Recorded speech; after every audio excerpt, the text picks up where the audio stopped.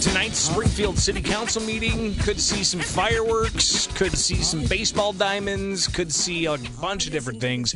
It will bring you the Council Roundup Wednesday here on the WMAY Morning News Feed. Highlights from the Springfield City Council meeting. But to give us a bit of a preview here on the WMAY Morning News Feed, let's connect now with Springfield Alderman Roy Williams Jr. on 92.7, 94.7, and 970 AM. Alderman, thanks for taking time with us this morning. How you doing? Well, good morning. How are you? Good. So let's get right into it. Of course, Springfield City business, always fascinating. A bunch of different personalities on there, no question about it. But one thing that I'm anticipating coming up, whether or not it's actually voted on, it's on the agenda, from my understanding, and that is a possible veto override of the mayor's veto of a spending cap bill. Bring us up to where we're at today, from your understanding as an alderman on the council, the debates that have been had, not just only in public, but phone calls you may have had with others. Bring us up to where we're at right now. What's happened to this point? Well, of course, as you know, we did have that debate and a vote a few weeks back now, and it was brought out of committee by Ward 10 Ralph Hanauer, alderman, and he was successful. It went down 6-4, I believe, to pull the spending authority down from 50,000 to 10,000. My argument was that why are we doing this now at this time, and what evidence did you have that we need to do this? Because things are better than what they have been in the past. There's no abuse being reported. The mayor did tell them, if you think there's something wrong, because I give you a report every month, so just come out with it. What is it? What's really going on? And other than nitpicking, they just took something from 2018, brought it up now because they would have the votes and decided to do this. So then he overrode it, of course, and now tonight is the night they have to either leave it alone or either attempt to override it. And that's the question that I think the sponsor, Ralph Hanauer, would have to determine if he's going to try to move on that or leave it alone or what. I know my position hasn't changed, and is that it's the mayor's discretion and it's his authority. And I think a lot of this has to do with his decision-making as mayor and people who disagreed with his decision-making. So therefore, they just thought, well, let's just do this to him, and this is where we're at. The spending authority is at $50,000. This would have lowered that to $10,000. Yes. And you guys get, I don't necessarily see these. I'm sure I can access them if I request. But you guys do get reports on the regular about spending that the mayor's doing. What are some of the things that stick out to you that the mayor's spending upwards to $50,000 on?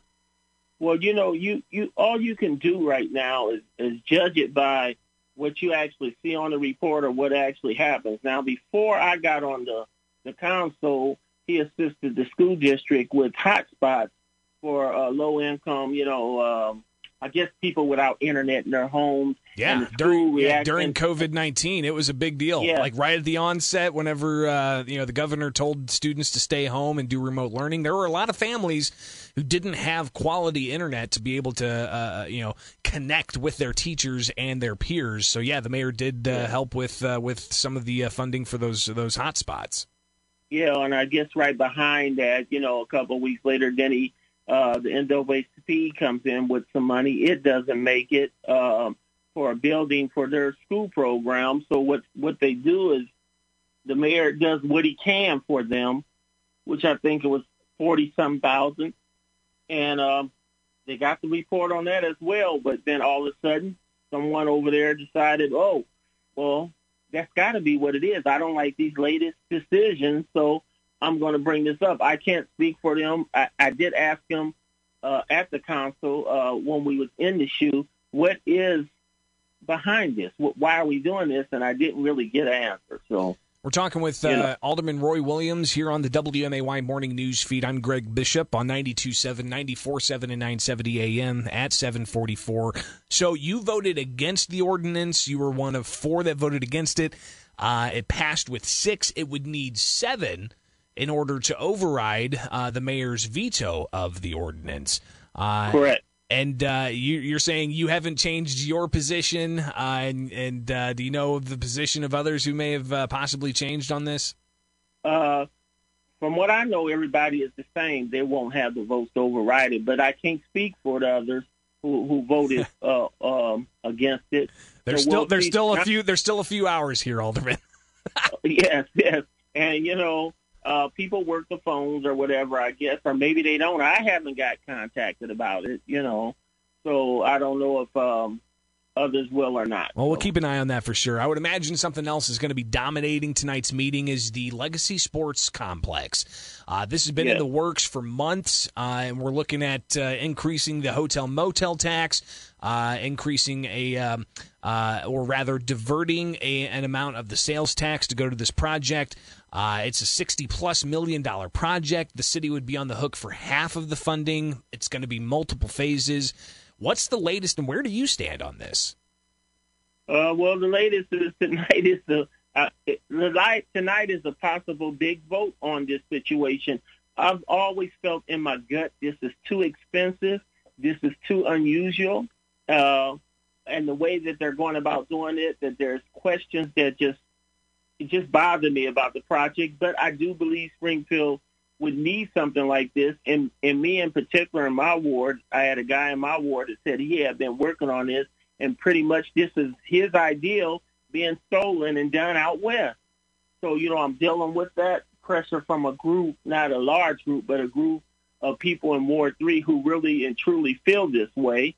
But what I've done is said if they have the votes to pass this thing, then it's my job to make sure to hold them accountable for what they're saying, which they were saying that, it's going to be managed in a way that ensures that everyone benefits from the project, meaning the whole entire city.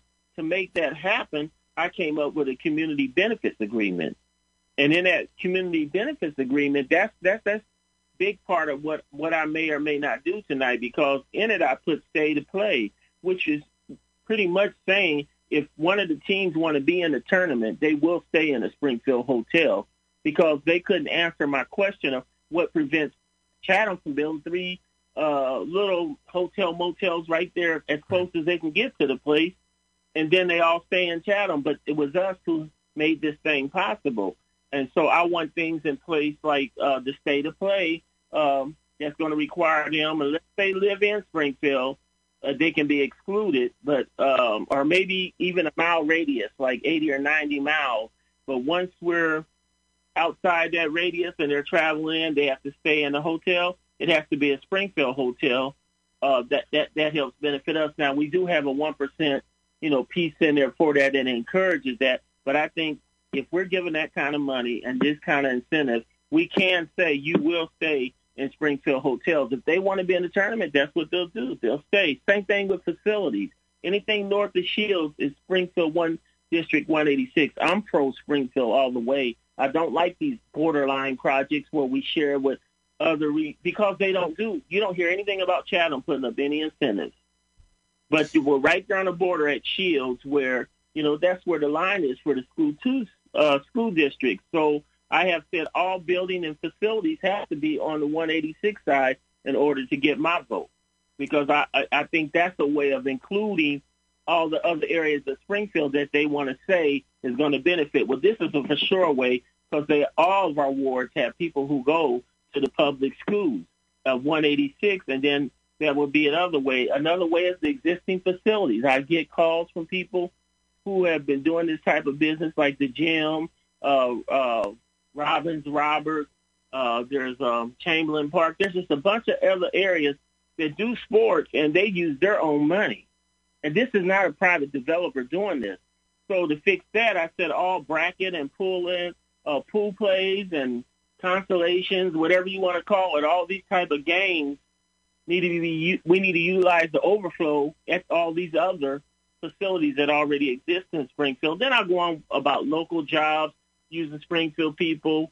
Of course, the equal opportunity requirement goes, enacting the project labor agreement, just a lot of different things that I have done through my work with Faith Coalition on holding people accountable and maximizing to give people power. So if this community benefits agreement can be agreed to, that it take me a long way in voting yes, if they have the votes anyway. I'm wondering what's going to happen tonight because there's still so many questions. But my role in it was to get what I can get out of it. They have it. We'll see how they react to it tonight. Springfield Alderman Roy Williams Jr. So I take it that you laid a lot out there. If it's not in it, you're going to look to amend this deal to ensure that such requirements are in there. And I would imagine we'll probably see a few other amendments floated by other aldermen as well. We'll watch closely what happens tonight at the Springfield City Council and bring all the action here with the Council Roundup. Alderman, greatly appreciate you taking the time with us this morning. We'll connect again soon, okay? Thank you.